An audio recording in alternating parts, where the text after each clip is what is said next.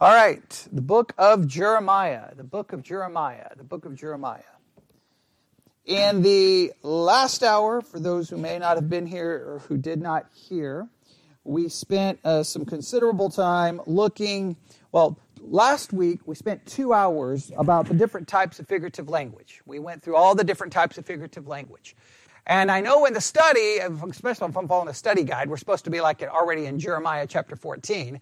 But I knew that I needed to try to move ahead, but we've missed, and there's just been situations where we haven't been able to be here, so we're kind of way behind. But because we spent 2 hours last week on the different types of figurative language, I didn't feel like we could jump ahead because very early in Jeremiah, we're given all of this types of figurative language. So in the last hour, we covered the following. We covered that Judah, Israel is described as backsliders, as a vine, as a fast camel, as a donkey in heat, as someone who needs a bath, and even though they have the best soaps in the world, they cannot cleanse themselves, an ashamed thief, a destroying lion, a forgetful person, in contrast to women who don't forget very specific things, and which I stated it incorrectly in the podcast, but I'm glad we corrected it here.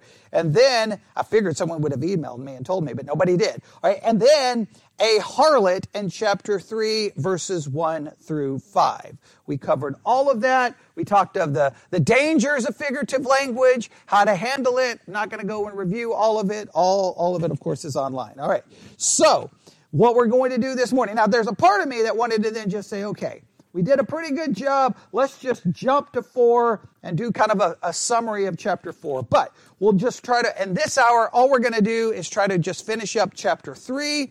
Now, remember, this is never supposed to have been verse-by-verse exposition, but so far we've pretty much covered every verse. I'm trying not to do that. Just remember, with the book of Jeremiah, I want to just stress this. The book of Jeremiah is a convoluted, complicated mess, all right? There are a million reasons why it's a convoluted, complicated mess. Number one, we have the issue of the Septuagint, and the Latin Vulgate is radically different from the Masoretic text. We've already seen that numerous times. For just give you one example, Jeremiah chapter 2, verse 20, Jeremiah 2:20, where it says, "For of old time I have broken thy yoke and burst thy bands, and thou saidest, I will not transgress." Stephen, give them an example of how radically different that verse is translated. Long ago you broke off your yoke and tore off your bonds and said, I will not serve you. Completely different, right? One has God breaking the bands and the yokes, and the other one has them breaking the bands and the yoke. One has them saying, we will not transgress against you. And the other one saying, we will not serve you. Okay? Radically different. And that's because we have the Septuagint and the Masoretic do not agree. The Latin Vulgate with the King James. I mean, we can go on and on and on. There's just and there's other textual issues. So the book is a convoluted, complicated mess just because of the Septuagint Masoretic thing going on, right? Another reason it's a convoluted and complicated mess is because it is not in chronological order. And another reason it's a complicated, convoluted mess is because of the never-ending use of figurative language, right? It's all over the place. Not only that, you have all kinds of different genres of literature. You have historical narrative mixed with what? Prophetic, poetry, right? You've got all kinds of stuff at any point. So sometimes you'll listen to a sermon like, this next section of Jeremiah is ancient Hebrew poetry. And someone else will be preaching it not as poetry. That requires all kinds of different, knowing how to handle it. So because it's so complicated, right?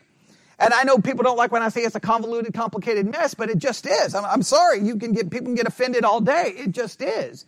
Here's what happens. There are times where verse-by-verse exposition is the absolute worst thing you can do.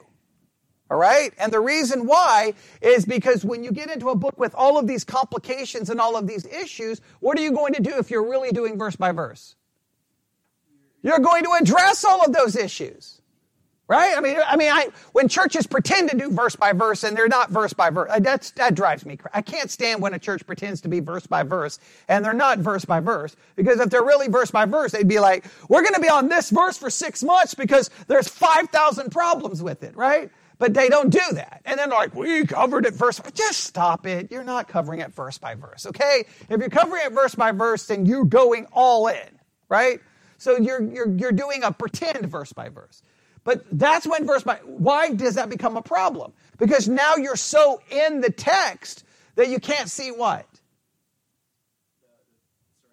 That you're so into the trees, you can't see the forest, right? So sometimes verse by verse is the worst thing to do because you're so far in there when it's all over and you say, what's the basic understanding of Jeremiah? You can do a verse-by-verse teaching, be in the book for 6 years, then ask the people the basic meaning, and guess what happens? No one will know. No one will know because they got, and this happened, trust me, even in just decent verse-by-verse, it can happen. We spent 4 years in the Gospel of John. I could ask some people some basic questions on the Gospel of John, and you would not even know that they spent 4 years in the Gospel of John. I would hope 1 Corinthians everyone would remember. Right? It's a letter to a church located in a city, and the city was influencing more than the church was influencing all right, good. And the only reason you remember that is I repeated it every single sermon, okay, right? So sometimes you have to, I'm just saying verse by verse has its negative, right? There can be, and nobody wants it to be negative, but it's just the point is when you go verse by verse, you're getting into all of the weeds, right? You're getting into the complicated issues. Jeremiah, that's just a train wreck. We're going to be so far, like, here's the highway. We went through the fence, ran over a couple of cows, went over a cliff, crashed at the bottom. The cliff fell on top. We got hit by an asteroid and the planet blew up, okay? And nobody knows where we were originally at, okay? Is that a graphical enough way to describe it, okay? Like, we're gone. So what I'm trying to do is trying to make sure we can get the basic idea of what's going on when we're done. I only got 3 months to try to accomplish this. So if you look at the study guide, look, this is how many, are you ready for this? This is how many sessions they give us for the book of Jeremiah. Are you ready? They give us 1, 2, 3, 4, 5, 6, 7, 8, 9, 10, 11, 12. 12 sessions in the book of Jeremiah. That is not covered. That's like giving us basic things, right? So I just want you to realize, sometimes verse by verse is negative, sometimes it's good. Sometimes people say they're going verse by verse, and if you believe that, you're out of your mind. So many times I'll listen to a church like, we're going verse by verse through the book, and you'll listen to the first sermon and that was not verse by verse. What was that? Because then you could ask anyone, your church covered John chapter 1, verses 1 through 12 in one sermon, and you feel like you did something?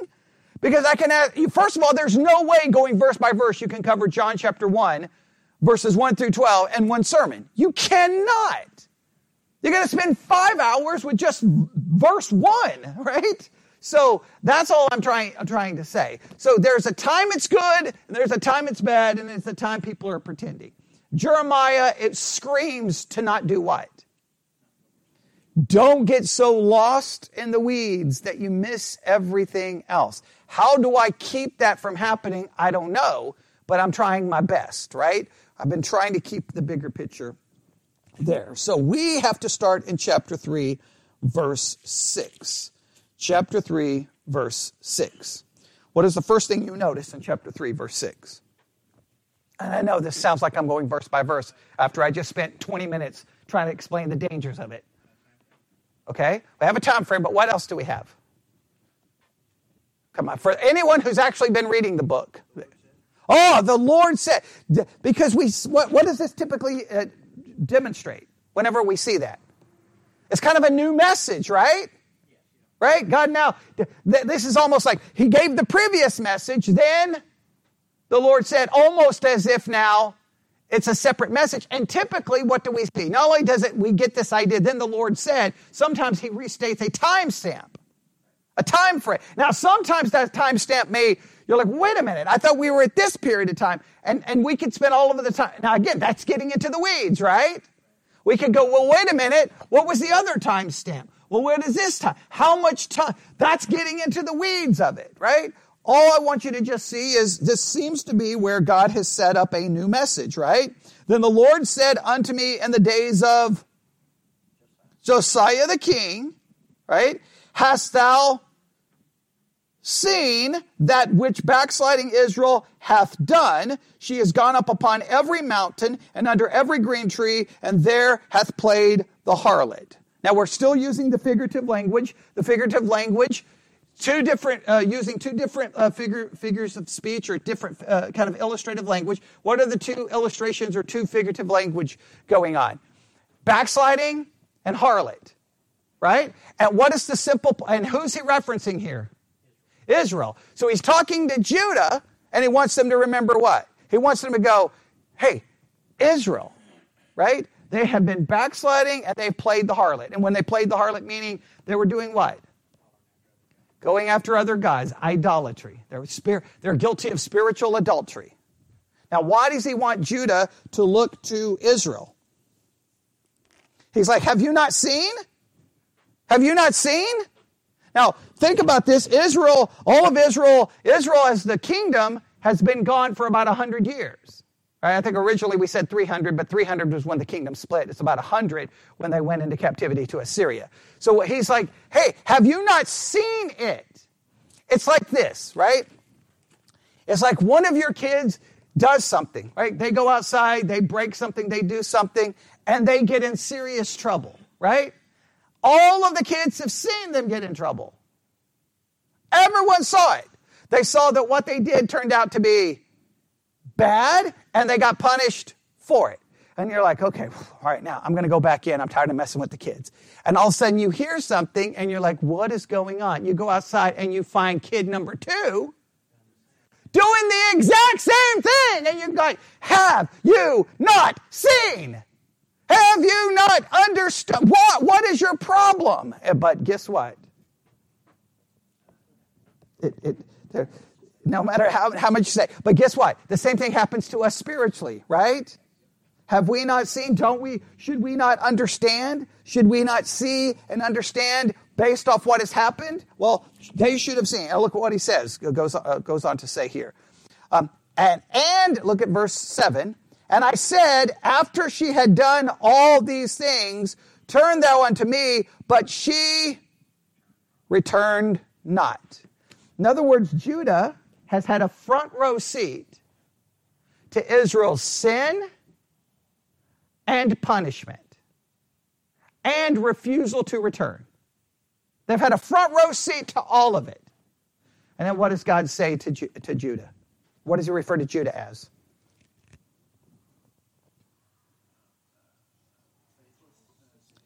Her treacherous sister Judah saw it. Treacherous sister. The NIV says, unfaithful sister. The sister saw it. And the sister did what? The exact same thing. In fact, what does the next verse say?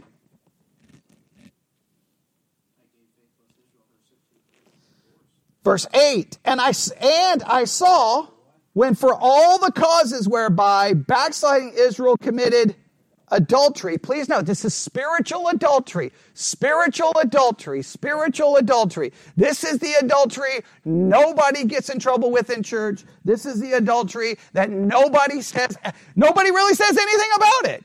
Like, have you ever seen anyone church disciplined for spiritual adultery? Okay, the answer is no. Because if you did, who would be church disciplined? Everybody. So everybody is a spiritual adulterer. What does it mean to be a spiritual adulterer? You are just in the literal, very literal sense, obviously idolatry of any kind, right? Right? Anytime where it's like, hey, God, I know you want me to do this and this and this, and I'm going to go do this. I'm going to go, in a sense, sleep with this. I'm going to go chase this. I'm going to be unfaithful to you. And well, we do that all the time. In thought, word, desire, feeling, action. Internally, externally. We are all guilty. Now look what happens here. Right? You need to pay close attention here, right? I talked about this last night in a podcast because, man, this things get complicated as garbage here, okay? All right, here we go. And I saw when for all the causes whereby backsliding Israel committed adultery, I had put her away and given her a bill of divorce. Stop right here. Okay. This creates some serious problems, all right? I don't want to repeat the entire podcast, but if I have to repeat the entire podcast, it's okay. As long as we finish this chapter, I'm okay with it. All right. Now, does everybody understand immediately what problems this begins to cause? All right. So first, let's do this. I talked about this in the first hour. Whenever figurative language is being utilized in the Bible, I need everyone to pay attention to this. You always have to be extremely careful. Because what happens is you can take figurative language and you can start running with the figurative language and you can run yourself right into either heresy or just all kinds of confusion. Figurative language is not always designed to make everything fit perfectly. It's simply to do what? To illustrate a general point, right? Here's the general points that's saying. It's not trying to create all of this. For example, backsliding. It's only basically mentioned only in the book of Jeremiah and maybe two other places. Hosea and I think Isaiah maybe. All right? Almost all the references are in the book of Jeremiah. The book of Jeremiah is referencing Judah and Israel as backsliders, right? You've backslidden. You've gone back to idolatry. It's not meant to be a soteriological argument on salvation. But what do we do with backsliding? Well, how far can someone backslide and still be a Christian? How far can someone backslide until we prove that? Where in the Bible are you even finding that discussion? Backsliding is not even mentioned in the New Testament. So you're taking an Old Testament figurative language and then going around and then try to have some major argument about the eternal security of the believer or when someone is saved or not saved. Jeremiah is not trying to do that. Jeremiah is using a language to say, you have fallen back into that which you supposedly moved away from. He's not making an argument about, well, this proves you're not saved. No. And then we take it and then turn it into something we're not. I don't understand why church members don't catch on to that. You should say, well, wait a minute. Is the context in Jeremiah a soteriological argument on the eternal security of the believer? It's the same thing people do in Hebrews. Do we have those warnings in Hebrews? And then we take it and say, oh, this means you can lose your salvation. No, this proves that you're not saved. And then you go, wait a minute, Hebrews was written to Jews to warn them of the coming destruction of the temple in 70 AD. They were going to lose their religion. So it's a warning to them. If you go back to Judaism, what are you going to have? Nothing. No sacrifice, no temple, no priest. Don't go back to Judaism. And then we've taken it and say, wait. If you do this, then you can never be saved because there's no more sacrifice for sin. What are you talking about? It's about them not having a sacrifice. The actual sacrificial system is going to be gone. I don't understand how we can't figure that kind of stuff out. It's reading comprehension 101 and we just lose our minds. So we got to be really careful here. Because God just said he filed for divorce. So either we have to understand our God is a divorced God. His marriage didn't work out. Then, some people, because they say God divorced Israel, they believe then that means what? This deals now with eschatology. That God is done with Israel. So not only did he get rid of her, then what did he do? He got remarried. Because they say God is done with Israel. Now all of those promises that was given to that wife was taken from her and given to a new wife. And who's the new wife? The church. So now you're like, so God not only got divorced, he got remarried. Well, oh yeah. Now you should then get immediately worried. Well, if he divorced the first woman, okay, and because she was unfaithful, I don't know if I know all of you guys, and you're part of the church. Well, he's going to divorce you, right? Like I would be a little concerned. And not only this, then it's like, well, wait a minute. He got divorced, and then if he brought Israel back. Wait, Deuteronomy 24 says you can't do that. Okay, now we got a possible contradiction. We got all kinds of, and then if you say, well, wait a minute. He divorced Israel, but brought her back. But then he got the church. Then does he have two wives? Wait, what about the treacherous sister? Oh, yeah, we got all kinds of issues going on. Like you see how far you can take this. You end up with all kinds of problems, do you not? Right? Do you understand? So we got to be very careful how we understand it. What does he say? He has used a figurative language to describe what?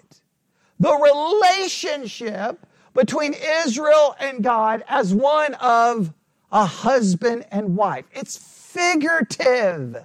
And now he's saying, you have committed adultery spiritually. And when he says, I've given you a decree of divorcement, or how does it exactly read in the King James? It's Jeremiah chapter 3, verse 8. I put her away and given her a bill of divorce. What does he mean he put her away?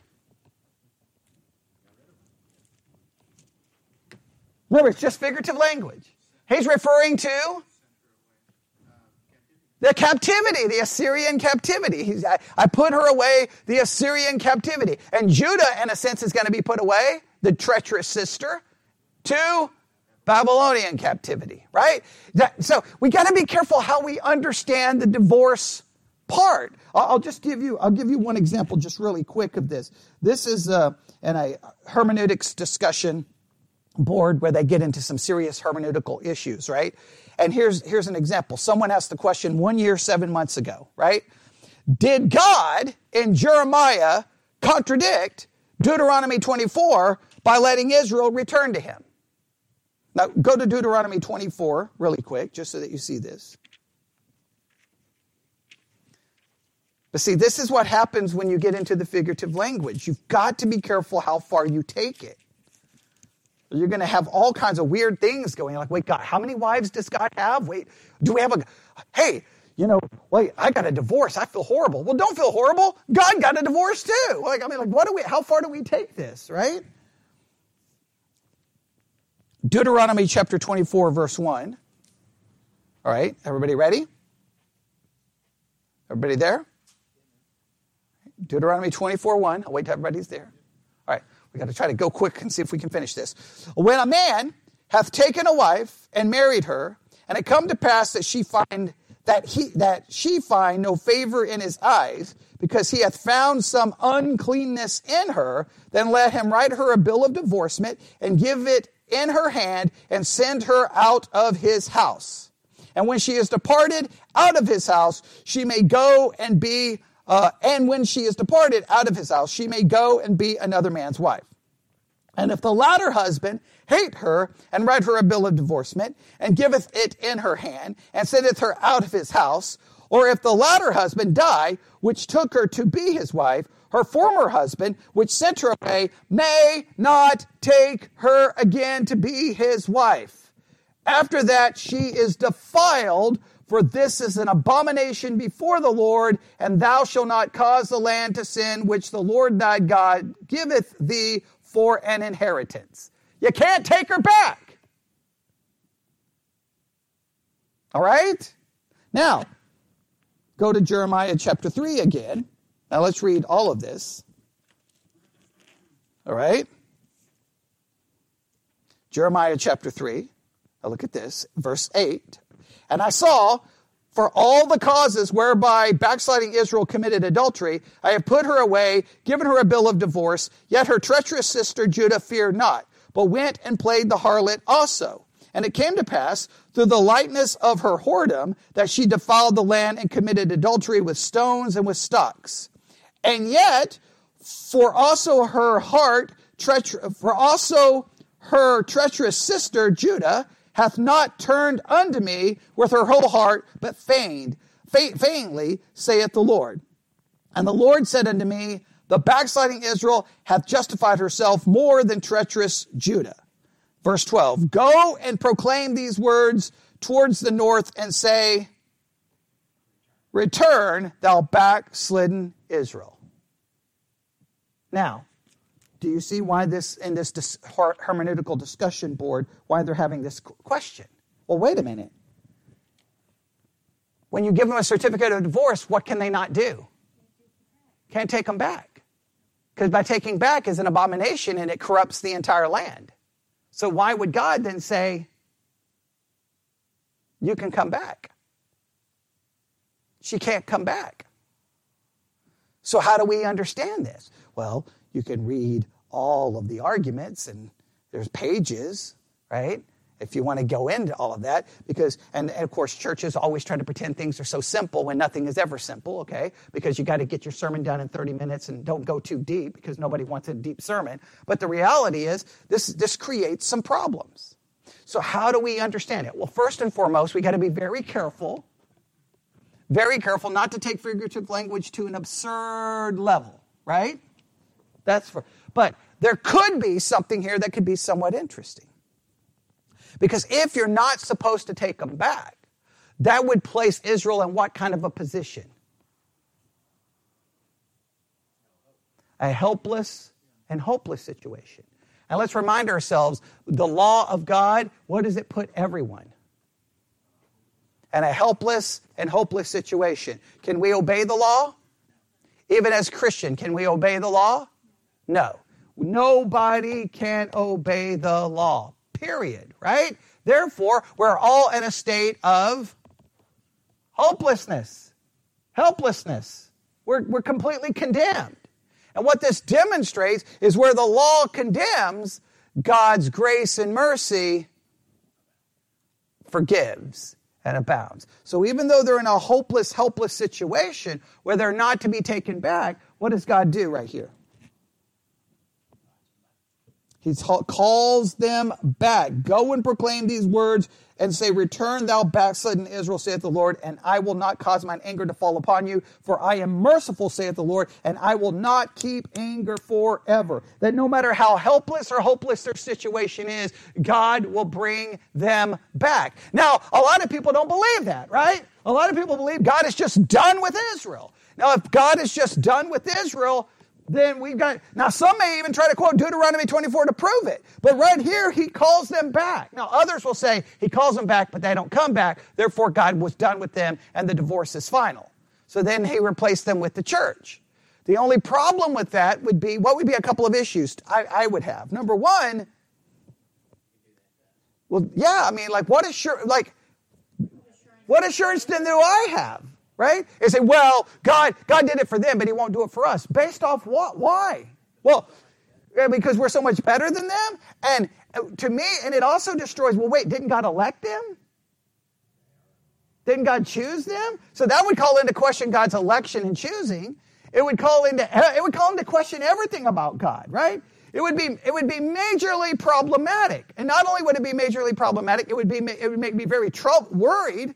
And not only that, Well, not only, you go into the whole thing about God not lying, but to me, the major issue is it destroys the concept of God's mercy and grace. They don't deserve to be brought back. But then in Romans 11, what do we have?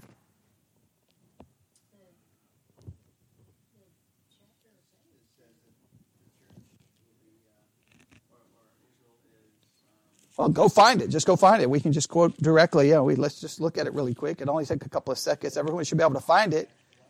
Okay, Romans chapter 11. Yeah, Romans chapter 11, verse 1. I say then, hath God cast away his people? God forbid. Now, what people is he referring to? You say, well, that's the church. No, it's not the church, because he immediately goes, for I also am an Israelite of the seed of Abraham, of the tribe of Benjamin. God hath not cast away his people which he foreknew. Wot ye not what the scripture saith of Elias, how he maketh intercession to God against Israel, saying, Lord, they have killed thy prophets and digged down thine altars, and I am left alone, and they seek my life. But what saith the answer of God unto him? I have reserved to myself 7,000 men who have not bowed the knee to the image of Baal. Even so then, at this present time, also there is a remnant according to the election of grace. And if by grace, then it is no more of works. Otherwise, grace is no more grace. But it be of works, then it is no more grace. Otherwise, work is no more work. What then? Israel hath not obtained that which he seeketh for, but the election hath obtained it, and the rest were blinded. Israel obtains this by why? Election. God elected them. Verse 8, according as it is written, God hath given them the spirit of slumber. Yes, they should not see, and ears that they should not hear unto this day. They were blinded. God did keep them from the truth. And David said, let their table be made a snare and a trap and a stumbling block and a recompense unto them. Let their eyes be darkened that they may not see, and bow down their back away. I say then, have they stumbled that they should fall? God forbid, but rather through their fall, salvation has come unto the Gentiles for to provoke them to jealousy. Now, immediately we know this is clearly not referencing the church. Clearly, this is Israel. This is not the church. You can't make this the church. This is not the church falling. This is Israel. The nation fell. Why did they fall? So the Gentiles could be brought in. And why were the Gentiles brought in? Not the church to jealousy, the nation to jealousy, right? Like, I don't even know why this is complicated, right? Verse 12, now if the fall of them be the riches of the world, and the diminishing of them the riches of the Gentiles, how much more their fullness? For I speak to you Gentiles, insomuch as I am the apostle of the Gentiles, I magnify my office. If by any means I may provoke to emulation them which are my flesh, and might save some of them. What is he hoping? Hey, I'm hoping that they'll be so provoked to jealousy that Israel will do what? Believe the gospel. Now look what happens. For if the casting away of them be the reconciling of the world, what shall the receiving of them be but life from the dead? For if the first fruits be holy, the lump is also holy, and if the root be holy, so are the branches. And if some of the branches be broken off, and thou being a wild olive tree, were grafted in among them, and with them partakest of the root and fatness of the olive tree. Boast not against the branches, but if thou boast, thou bearest not the root, but the root thee. Thou wilt say then, the branches were broken off, that I might be grafted in. Well, because of unbelief they were broken off, and thou standest by faith. Be not high-minded, but fear. For if God spared not the natural branches, take heed lest he also spare not thee. Behold, therefore, the goodness and severity of God on them which fell. So now that first part, verse 21, should scare you to death, right? Make you think, well, wait a minute, we can be cast off. And you're like, we're in trouble. We're in bad trouble. And then what does he say? Behold, therefore, the goodness and severity of God on them which fell. Severity, but towards thee, goodness. If thou continue his goodness, otherwise thou shalt also be cut off. And they also, if they abide not still in unbelief, shall be grafted in, for God is able to graft them in again. For if thou were cut out of the olive tree, which is wild by nature, and were grafted contrary to nature into a good olive tree, how much more shall these, which be the natural branches, be grafted into their own olive tree? For I would not, brethren, that ye should be ignorant of this mystery, lest you should be wise in your own conceits. The blindness in part to Israel until the fullness of the Gentiles come in. In other words, there is a time period for their blindness. What is the time period? To the fullness of the Gentiles come in. Right? There's a specific, does it say forever? No, it seems to say 4 times. Is it not drawing a distinction between Israel and anybody else? Okay. And so all Israel shall be saved. As it is written, there shall come out of Zion the deliverer, and shall turn away ungodliness from Jacob. For this is my covenant unto them. Who's them? Israel. And then I shall take away their sins. There's no way to get around this. Okay, right, yeah. Some of these things come from Jeremiah as well, right? So I want you to just see, did God divorce them? Yeah, I mean, he did. He says, I divorced them. I put them away. But what's going to happen? He's bringing them back, which we're going to see here in just a minute how this is going to play out. I know this causes all kinds of confusions, but let me just say, if God is completely done with Israel and replaced it with the church, then all the promises to Israel were not really promises, right? I mean, it becomes a major problem. The only thing I know to do, even if I'm going to make sense of the Bible in any way, shape, or form, is that God made promises to Israel, and we know many of those promises were not. We're not fulfilled. We know that. I mean, we all know that we're not fulfilled. And so either you say you lost it and give it to the church. That seems really messed up, right? Because we get the promises and not the curses, which makes no sense. Not only that, well, then how can we be, like, if you take some of that language in Romans, you would be scared that word could be what? Cut off. Now, I should be worried about being cut off, but God's mercy is great enough that even though he cut off Israel, he will ultimately bring them back. And so I know that no matter how far I may sin, God will save me because of his mercy and grace. Now, go back to Jeremiah chapter 3. I think, personally, that what you should do with Deuteronomy 24 is say absolutely right. God should not be able to bring them back. They're absolutely condemned. But God's grace is what? Greater than our sin. Agreed? All right. Okay, and then we read all the way down to verse 11, did we not? And the Lord said unto me, the backsliding Israel hath justified herself more than treacherous Judah. Then look at verse 12. All right, Jeremiah 3:12. I know we could spend a lot more time on that, but you get the basic idea. So the basic idea is this. God divorced Israel. According to the law, he should not be able to bring her back. Right? But he calls her to come back, and we know ultimately he will bring her back. Right? Praise God. Yes? Because the law condemns. God is greater than the condemnation of the law. His mercy is greater than the condemnation of the law. Judah was just as guilty and just as, in fact, and it almost treats them as more treacherous, and the reason they're more treacherous is because they saw all of this and yet continued to be unfaithful. They did not learn from it. Right? So then God calls them back. Verse 12, we saw that, yes. Then verse 13, only acknowledge thine iniquity, that thou hast transgressed against the Lord thy God, and hast scattered the ways to the strangers under every green tree, and you have not obeyed my voice, saith the Lord. Turn, O backsliding children, saith the Lord, for I am married unto you, and I will take you one of a city and two of a family, and I will bring you to Zion. Please note, even though he said he gave her a bill of divorcement, what does he say here? Yeah, I'm your husband. I'm married to you. Wait a minute, I thought he got rid of her. Do you not find that interesting? The putting her away was simply a temporary putting away. It was just for her to go into captivity.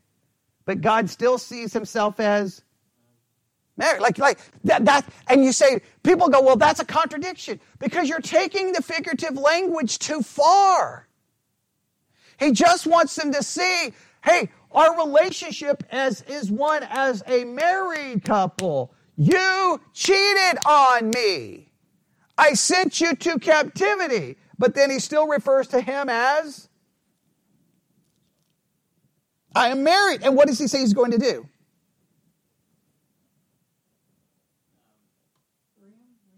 I will take one of a city, two of a family, and I will bring you to Zion. There's going to be some return. Now, what return is this referring to?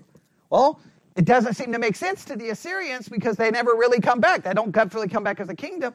Judah, it kind of refers to them, but let's see what's going to happen when they return. What's going to happen when they return?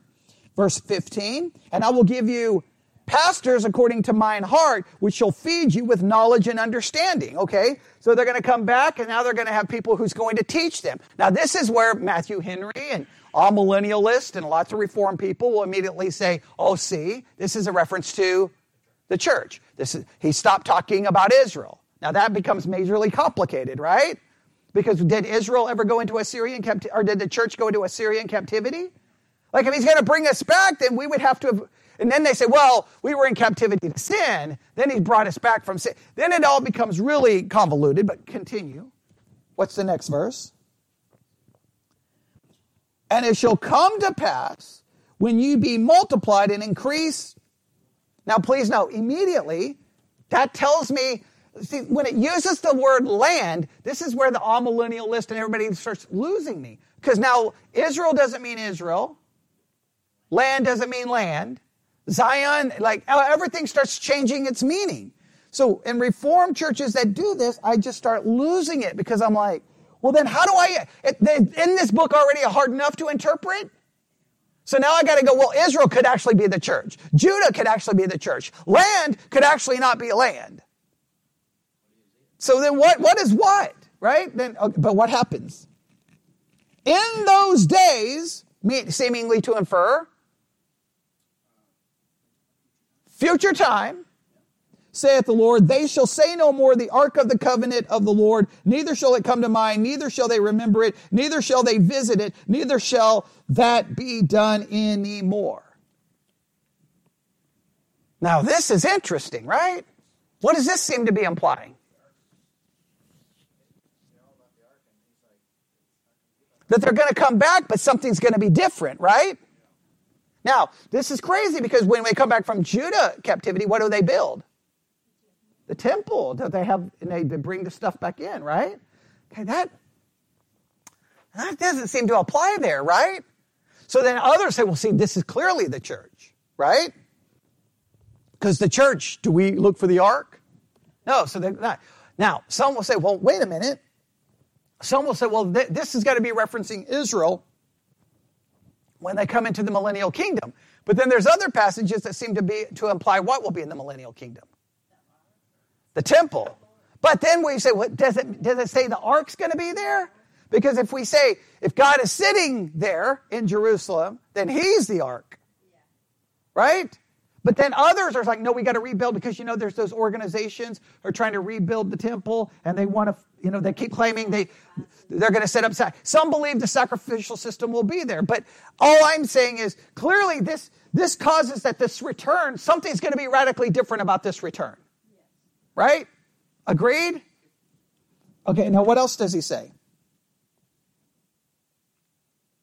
At that time, once again, do you see that language? They shall call Jerusalem the throne of the Lord, and all the nations shall be gathered unto it. Well, wait a minute. That does not sound like them coming out of Babylonian captivity. Definitely is not a reference to the northern kingdom. When did all the nations come flying into Jerusalem because it's the throne of God? That sounds like something that has not occurred. Now, some will say, see, that's the church. The church now is the throne of God, and all the nations come to the church. But then at the same time, we say we're being persecuted. But why would we be persecuted if all the nations are now coming to hear the word? And they say, well, not all nations, people from all different. And then it just starts, you can go all day trying to figure this stuff out. But this seemingly, look, put it this way. If it's a reference to the church, this is of no comfort to them.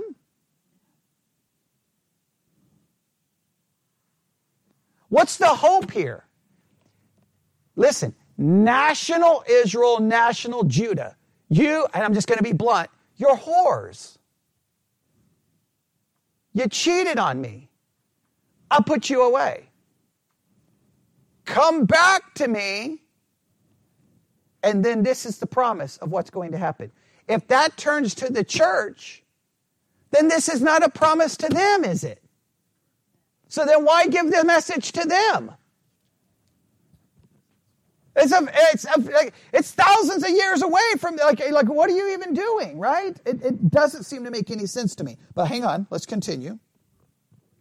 All right, hang on. So they're going to come, all the nations are going to come, they're going to be gathered unto it, to the name of the Lord. Now please, the nations are going to be gathered unto the throne of the Lord, to Jerusalem, and they're going to be to the name of the Lord, to Jerusalem, neither shall they walk any more after the imaginations of their evil heart. Now right there, that doesn't even describe the church. That is something that has never happened in history. It's not happened to Judah, didn't happen to Israel, it has never happened to us. If anyone claims that, no, in the church, we don't walk after the imaginations, that is total trash. We all do. Okay, you should all say amen. Okay, we all do. All right, y'all look at me like you do, not we. No, we all do. Okay, all right. Did anybody walk after the imaginations of their evil heart this week? Okay, Bobby said no. So Bobby's the only one who's figured it out. Okay, Bobby will be writing a book and selling a DVD set coming up next month to tell us all how to no longer walk after the imaginations of our evil heart. You may have to tithe 20% of all the money you make because everyone's going to buy that. Right? Yeah, well, we'll get the streaming link out. Okay, all right. In those days, what do we have again? Okay, well, but in those days, it's future. The house of Judah. Now stop right there. Come on, guys. Come on. Has that ever happened? No. But guess what? Again, listen, you don't take my word for it. I've told everyone in this church to do it 1,000,000 times. Buy you a Matthew Henry commentary, which I was always blown away why independent fundamental Baptists always say, get a Matthew Henry commentary. Like as soon as I read a Matthew Henry commentary, I looked at them like, had anyone actually read the thing? Okay, like why? It's all millennial for crying out, because fundamentalist Baptists were dispensational, right? And it's like, get you a good Matthew Henry commentary. What are you smoking? Like, maybe you should read the books you recommend, right? Like, wouldn't that be good? But everyone should get a Matthew Henry commentary. Because I've done it here. I've had people look it up in the middle of service. Because you'll see this all be church. Everything's the church. Everything's the church. Everything's the church. And I'm telling you, I don't know how you can read the book of Jeremiah and do that. Because now guess what would happen? Land's not land. Jerusalem is not Jerusalem. And then guess what else would be happening here? House of Judah and house of Israel is not the house of Judah, house of Israel. It is the church. And they shall come together out of the land of the north to the land that I have given for an inheritance unto. Now come on, that can't be the church. It can't. There's no rational person who can read this and say it's the church. Like, you have to violate it. Even figurative, it just doesn't even make any sense. Because it doesn't even describe the church.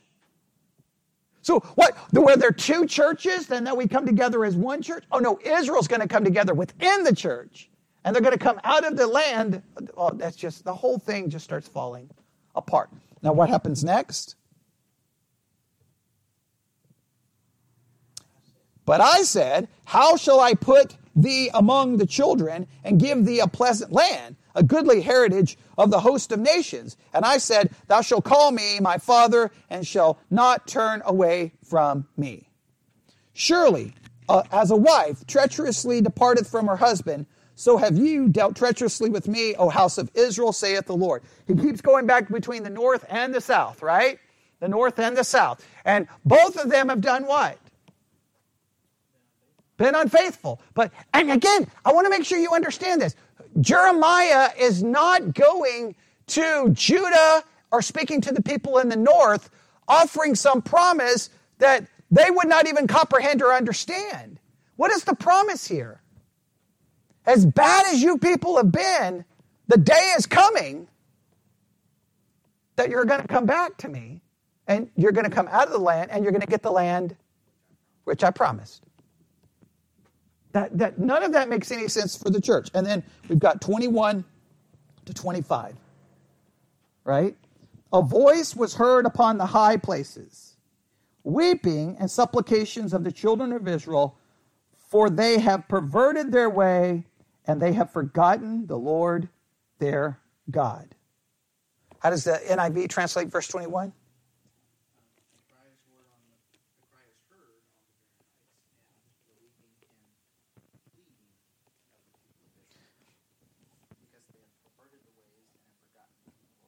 Okay, now this seems to imply there's going to come a time of what? National weeping, a national repentance, right?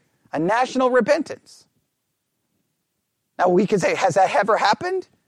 I don't think it's ever happened.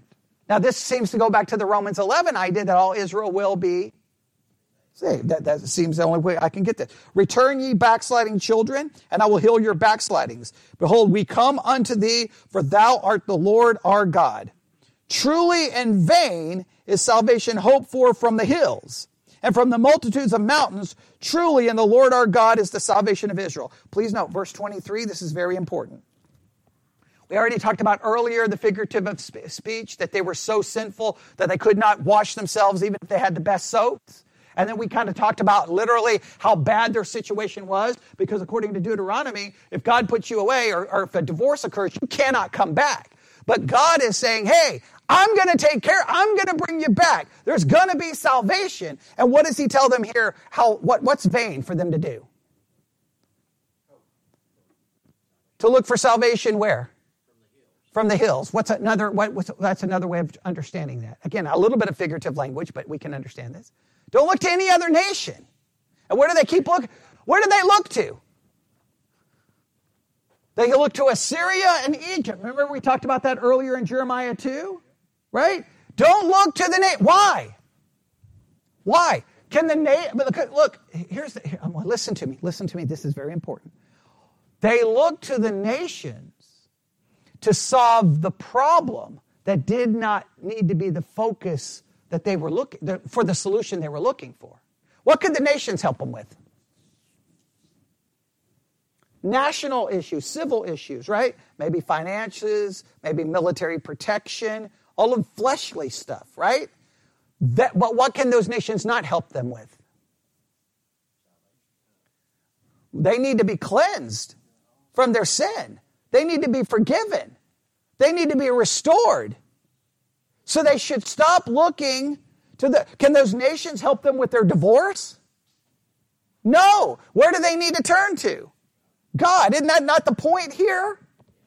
Right? So many, this is to me, the church is, especially in 2023, we want to look and try to fix all the world's problems by fleshly means. We don't need to fix those problems. We need to fix the spiritual problem, right? And the spiritual problem is what we need to focus on, all right?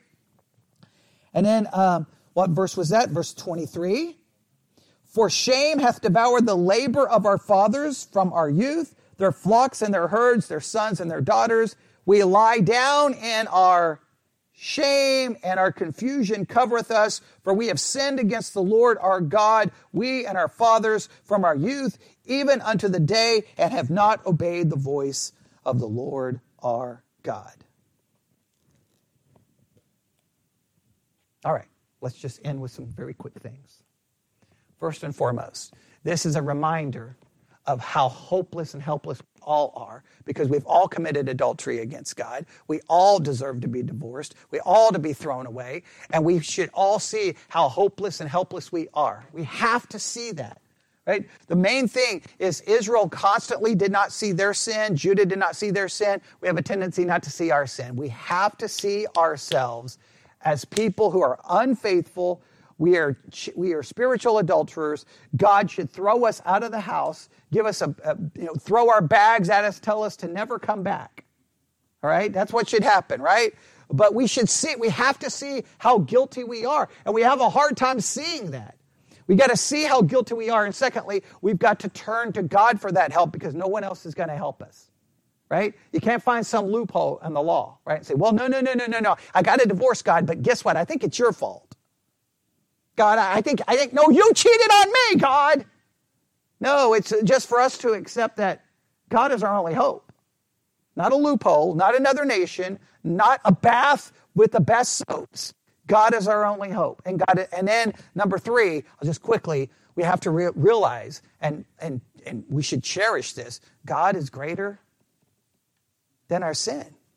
And to me, this is just me. Now, I know all the Reformed people are going to tell me I'm not Reformed now and that I've been thrown out of the Reformed camp, but that's okay. I've been Reformed. I've been thrown out of every camp. So throw me out of the camp. I don't really care about camps. But I know this. To me, the most comfort in the book of Jeremiah is this. Israel and Judah sinned against him a million different ways. And God called them back and promises that they're going to be brought back into the land. And every single promise he gave them, he's going to fulfill it. Not because they deserve it, because of God's grace and mercy. That should make you happy.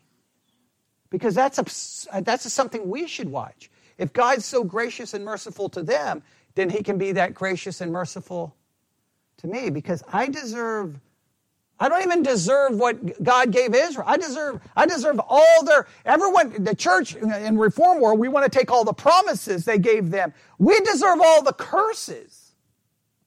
We deserve all the judgment. It should make you feel like, whew, if God did not throw out Israel and he's going to save them and restore them to the land and fulfill those promises, man, I can trust his mercy and grace. But if he threw them out, I'm sorry, well, I'm in trouble. Like, why are you so confident God would forgive you?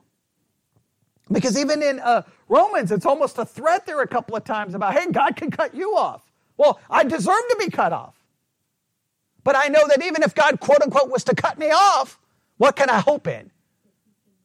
That he would restore me because he restores Israel. And all Israel will be saved. I think, I don't, to throw that out, I know in eschatology it may be cool.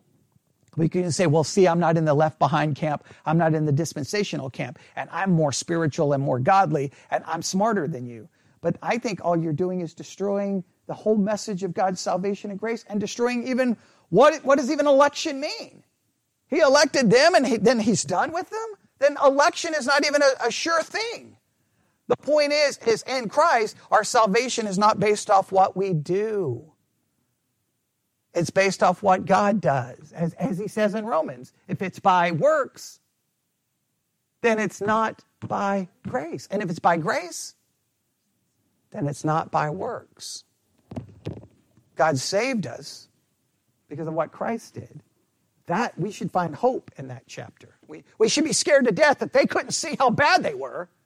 And we sometimes don't see how bad we are. And they looked for help in the wrong places, as we sometimes look for help in the wrong places.